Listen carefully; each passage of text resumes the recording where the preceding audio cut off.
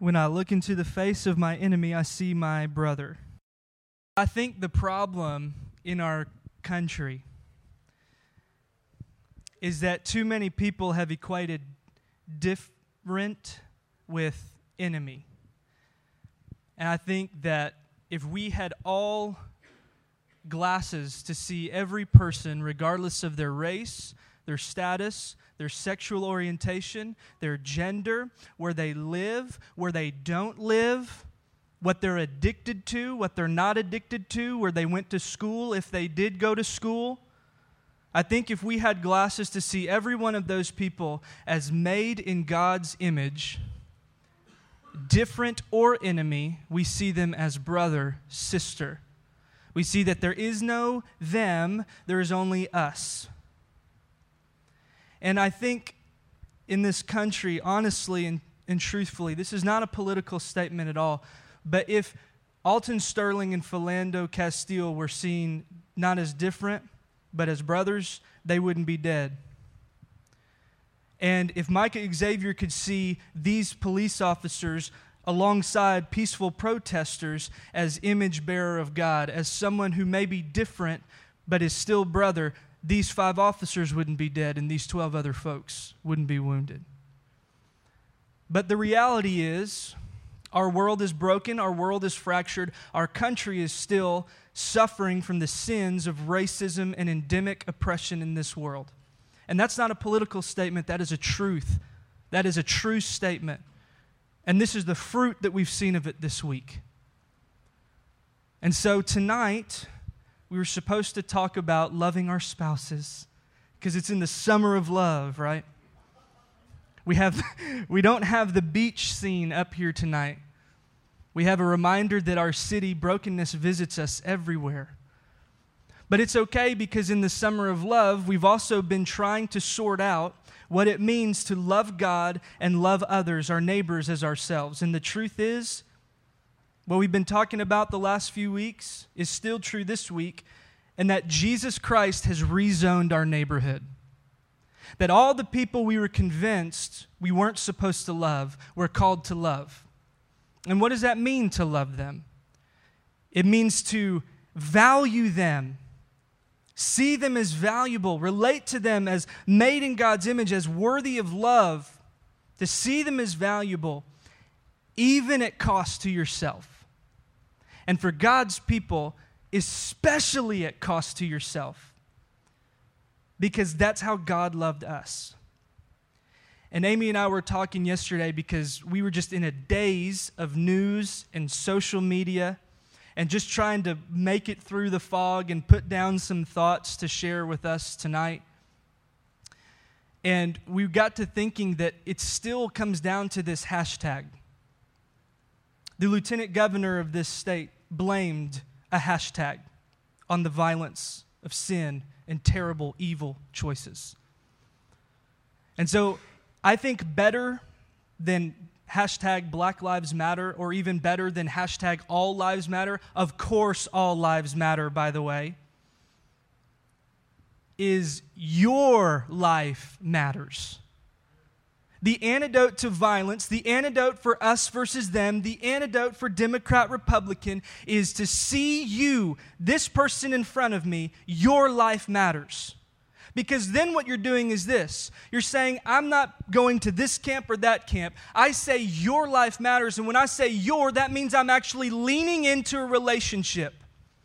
Because all the status updates in the world may bring awareness, but they don't transform our neighborhood. I posted something on Facebook, and I read all the tweets.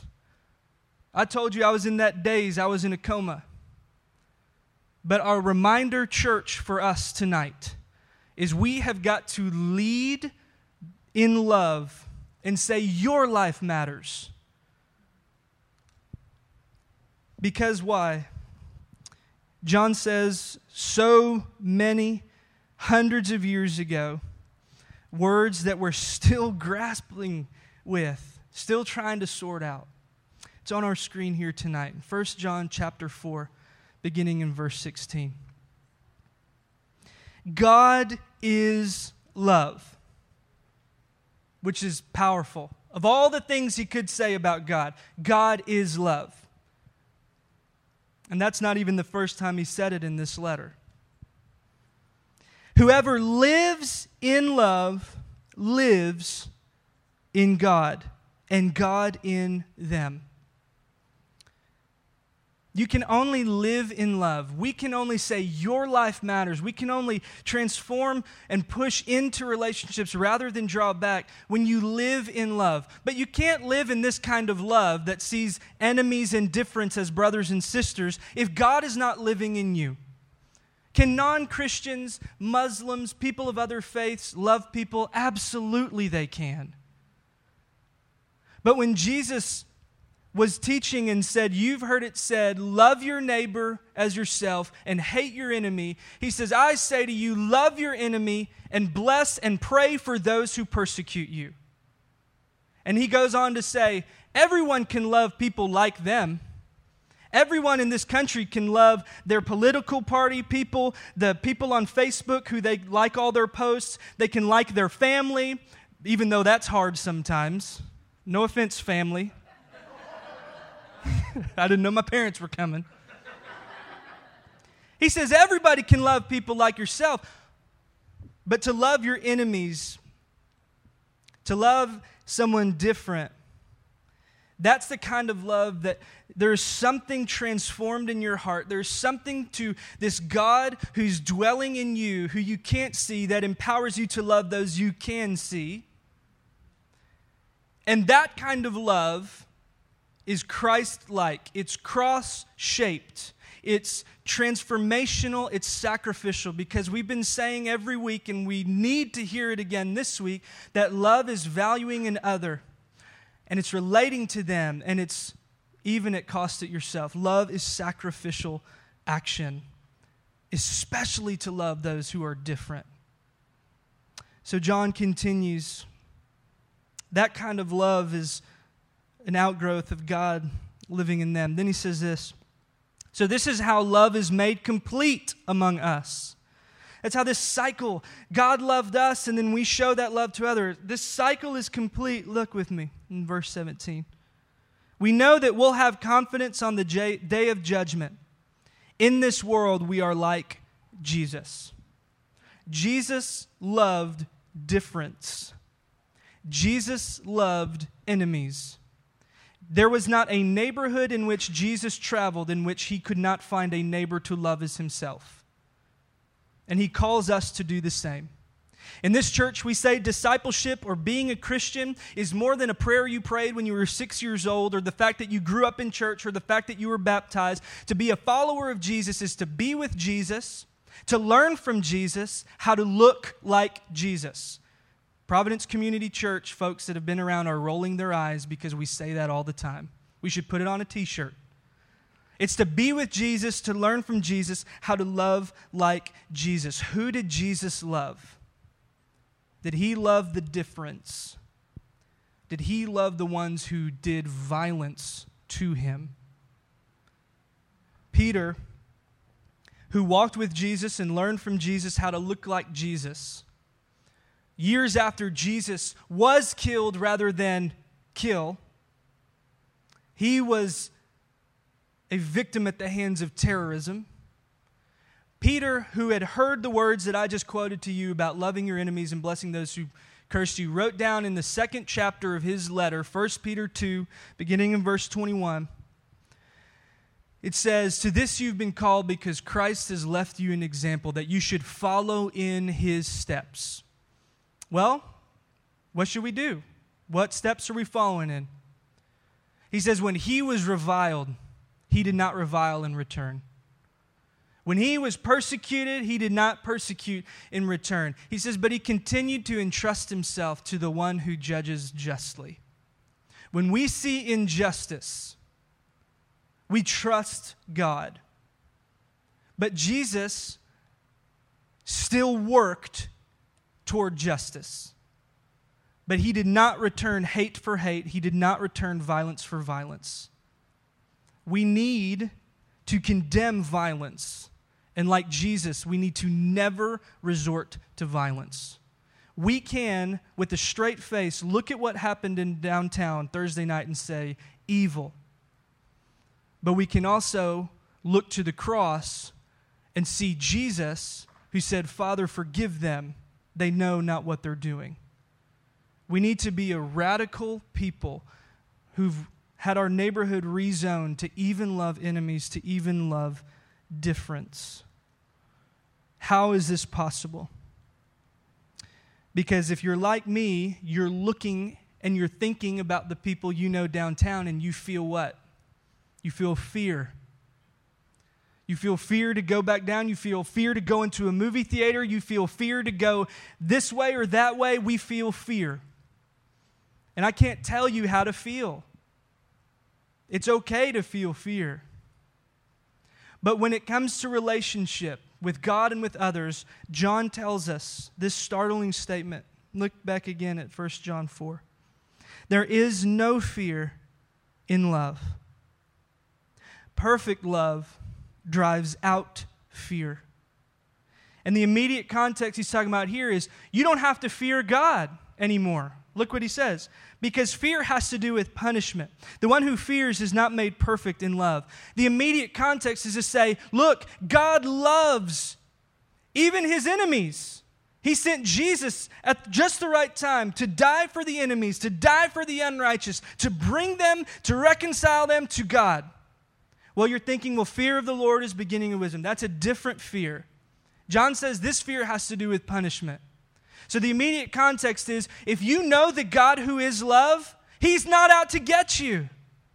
You're reconciled to him. But John says this perfect love drives out fear of God, but it should also drive out the fear of the other. Because you can't love the other, love the different, if you're afraid of them. Afraid of what they might say, afraid of what they might do. I'm not advocating that when you turn the other cheek, you keep coming back and say, please, sir, can I have another? Sometimes it's okay. It is okay to be afraid if someone's threatening your life. It is okay. But like Jesus, you trust God. And like Jesus, would you trust him to take care of you and not return violence for violence?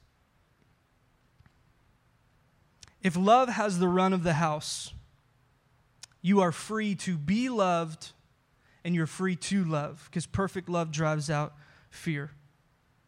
He goes on and says, we love because God first loved us. So whoever claims to love God yet hates a brother or sister is a liar.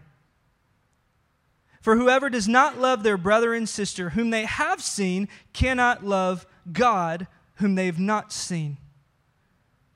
I mean, this is just simple statements. It's a delusion to say, I love people. I posted it on Facebook. No offense, Facebook users. Didn't mean to knock you down again. I'm a Facebook user. Our dadgum church stuff is on Facebook. But you can't say you love these people if it's not motivating you to sacrificial action and saying your life matters. You, right here, who I'm with.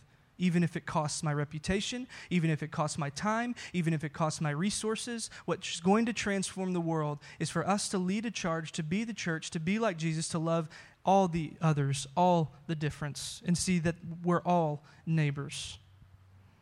It's a delusion to think that you say you love God if you don't love the people he's made and called into mission in this church and to reach outside of this church. And he has given us this command. Anyone who loves God must also love their brother and their sister. It's okay to grieve. It's okay to not be okay. Jesus wept at brokenness.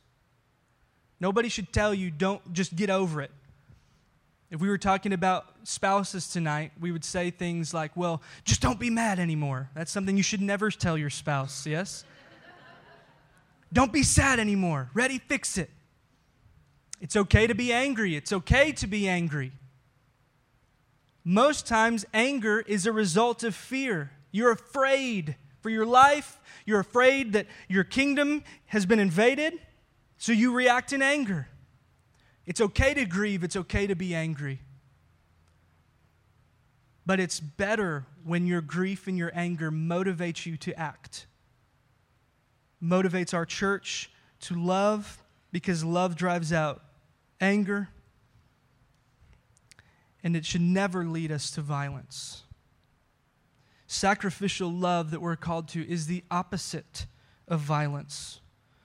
Sacrificial love that Jesus has called us to is the antidote to violence. Kara, would you go to the second quote from Dr. Martin Luther King? He says, returning violence for violence just multiplies violence. He said so many times in his writings and speeches that violence is a downward spiral. He says other places that if you try to kill the hater, you can never kill hate. If you try to kill the liar, you can't kill lies. Returning violence for violence just multiplies violence, adding deeper darkness to a night already devoid of stars. Darkness cannot drive out darkness. Only light can do that. Hate cannot drive out hate. Only love can do that. So how do we respond? Well, I think the first thing we need to do is resolve to recant of violence. Because what happened this week is evil, and the taking of life is not what God's about. Not what Jesus has called us to. Jesus chose to be killed rather than to kill. He tells us to turn the other cheek. He says those who live by the sword will die by the sword. But we want to cherry pick the things that Jesus says. Just talk about saving our soul, Jesus. Don't talk about how we ought to live and love our neighbor. But when you see these people as image bearers of God, when you see them as brother and sister, it's hard to pull the trigger. And then I think this is so crucial. Repent of the ways that we've cooperated with a culture of racism, separation, and fear. The love we're called to drives out fear, it drives out racism, and it drives out this idea that there is them and there is us. And I think we need to say that maybe this means when we're silent, or maybe it means when we're complicit, when our friends, family, or coworkers are telling that joke or making that comment or making that ignorant stuff that is just going to leave it for the next generation. It's just going to sow seeds that's going to continue. And just like violence, it's a downward spiral. And just like violence, we need to say enough is enough. And love is the antidote. We need to resolve to love all, regardless of their what? Race, age, sexual orientation, or status. Because that's what Jesus did. And I think this is crucial. I think we need to resolve to raise our kids not just as not racist, but I think actively anti-racist. To love all as Jesus loves. Because they're just going to continue to pay for the sins of this generation. And it's just going to keep exponentially dividing and breaking our country. I want my girls to love all, regardless of the basis and color of their skin. And I think that's one of those places. It's not just enough that they're not prejudiced or not racist. I think they need to actively stand up against it, which is our final resolution I would encourage me to do. And if you are so willing, I would encourage you to do. Resolve to be courageous in your conversations and your relationships, to stand up for unity and to stand against hate. To not let those comments go. You don't have to be a jerk about it. You need to be loving and speak the truth in love. But as much as it's up to you, as much as it's up to your relationship, strive to be at peace with all. Strive to stand up for truth. And I'll just close with this before we pray. What do we need to remember? We need to remember that Jesus reigns. And that's just not a nice thing that Christians say. We believe that Jesus is the reigning Lord of heaven and earth, and He's inviting all peoples under His gracious rule to find forgiveness, to find life, to find peace. He's already defeated sin, so we don't have to cooperate with the brokenness of the world. He's loosed the chains from those who followed Him. And on the cross, he's also released us from the sting of death. He rose in victory, and our hope that even if an enemy takes our life, that will not be the end. That even someday death will die. We need to remember this. We need to put this in front of us. We need to remember that God's kingdom in Jesus has come. And it's coming more and more as we are surrendering and loving. Surrendering to Him as our King and learning to love like He loves. Like John just said, to live in love. Church, that we would live in love, because this is how we participate with God's coming kingdom. And as John reminded us when we sang, "Even so come," we need to remember that His kingdom has not yet come in fullness. But one day, evil will be no more, and something so beautiful is that even diversity is going to remain. When John, in his other book, the Revelation, talks about this vision of this heaven that he sees every tribe, tongue, nation seated around the throne, praising the Lamb who was slain, and they're celebrating Jesus, who has come and is coming. There's even diversity in heaven. So when we love those who are enemies, love those who are different, love the others, we're practicing for the new age that God is going to bring. When He'll wipe away every tear from every eye, evil will be no more.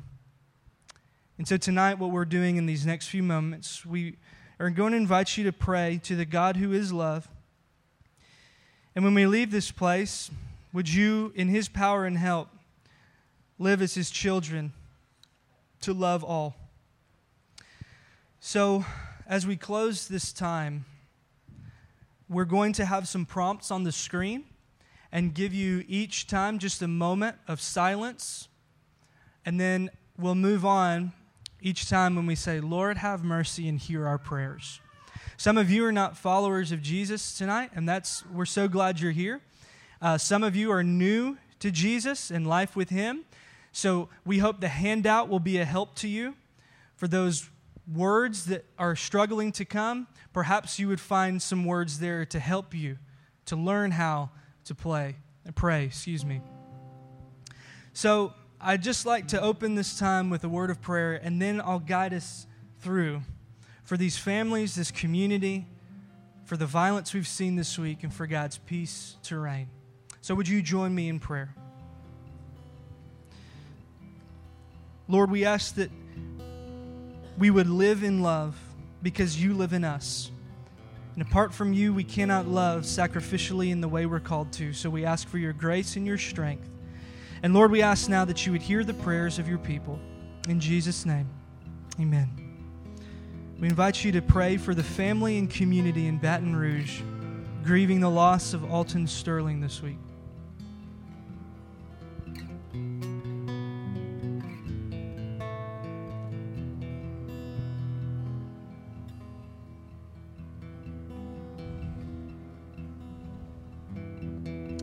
Lord, have mercy and hear our prayers.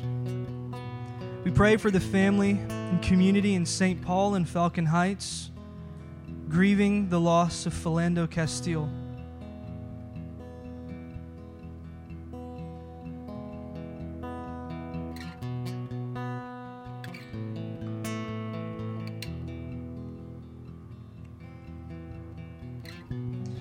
Lord, have mercy and hear our prayers. We pray for the police officers who killed these men, struggling to pick up the pieces.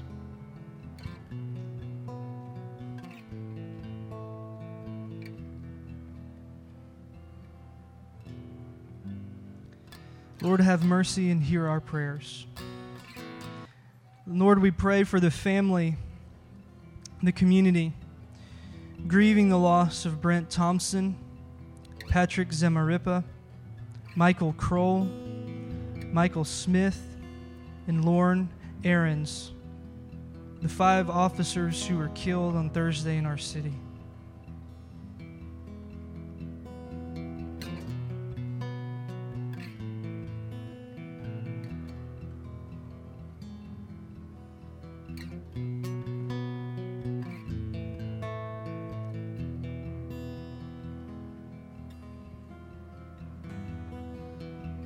Lord, have mercy and hear our prayers.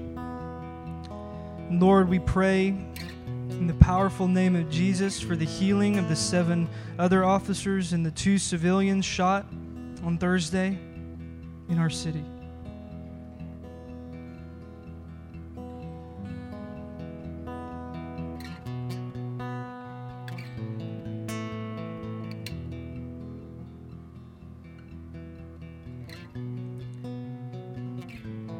Lord, have mercy and hear our prayers.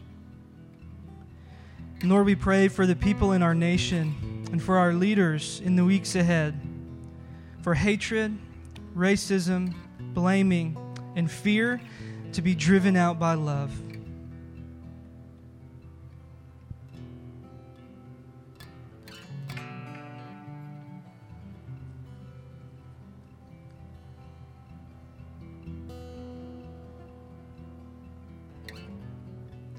Lord, have mercy and hear our prayers.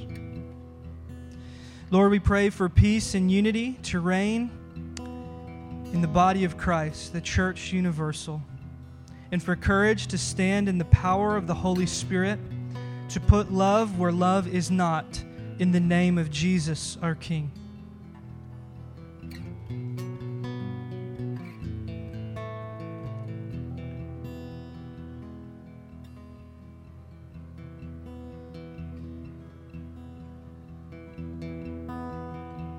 Lord, have mercy and hear our prayers.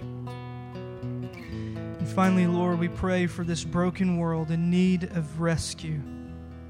We cry out to you, Father, and ask that your kingdom would come and that your will would be done on earth as it is in heaven.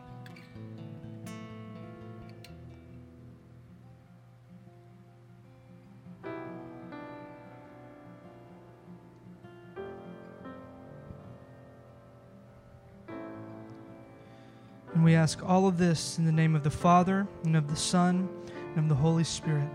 Amen. Tonight's benediction is by Aubrey Smith. May we follow Jesus by pursuing peace, even at a great cost to ourselves, striving for reconciliation, wholeness, and justice in this broken world. May we discipline ourselves in gentleness and humility, seeking to understand rather than to be understood, and trusting our just God with our protection, provision, and vindication. May we courageously love those considered our enemies, pray for those who persecute us, and bear witness to the sacrificial love of Jesus amid a vengeful and violent age. May we lay down our rights, our weapons, and our freedoms, taking up instead the cross of Jesus Christ, who died for us while we were yet sinners and enemies of God. May we walk in step with the Holy Spirit, who frees us to serve and empowers us to make peace in impossible circumstances. And may we pray expectantly for God's kingdom to come in fullness, when God himself will be our rest and our peace, and he will make all things new. Go in peace.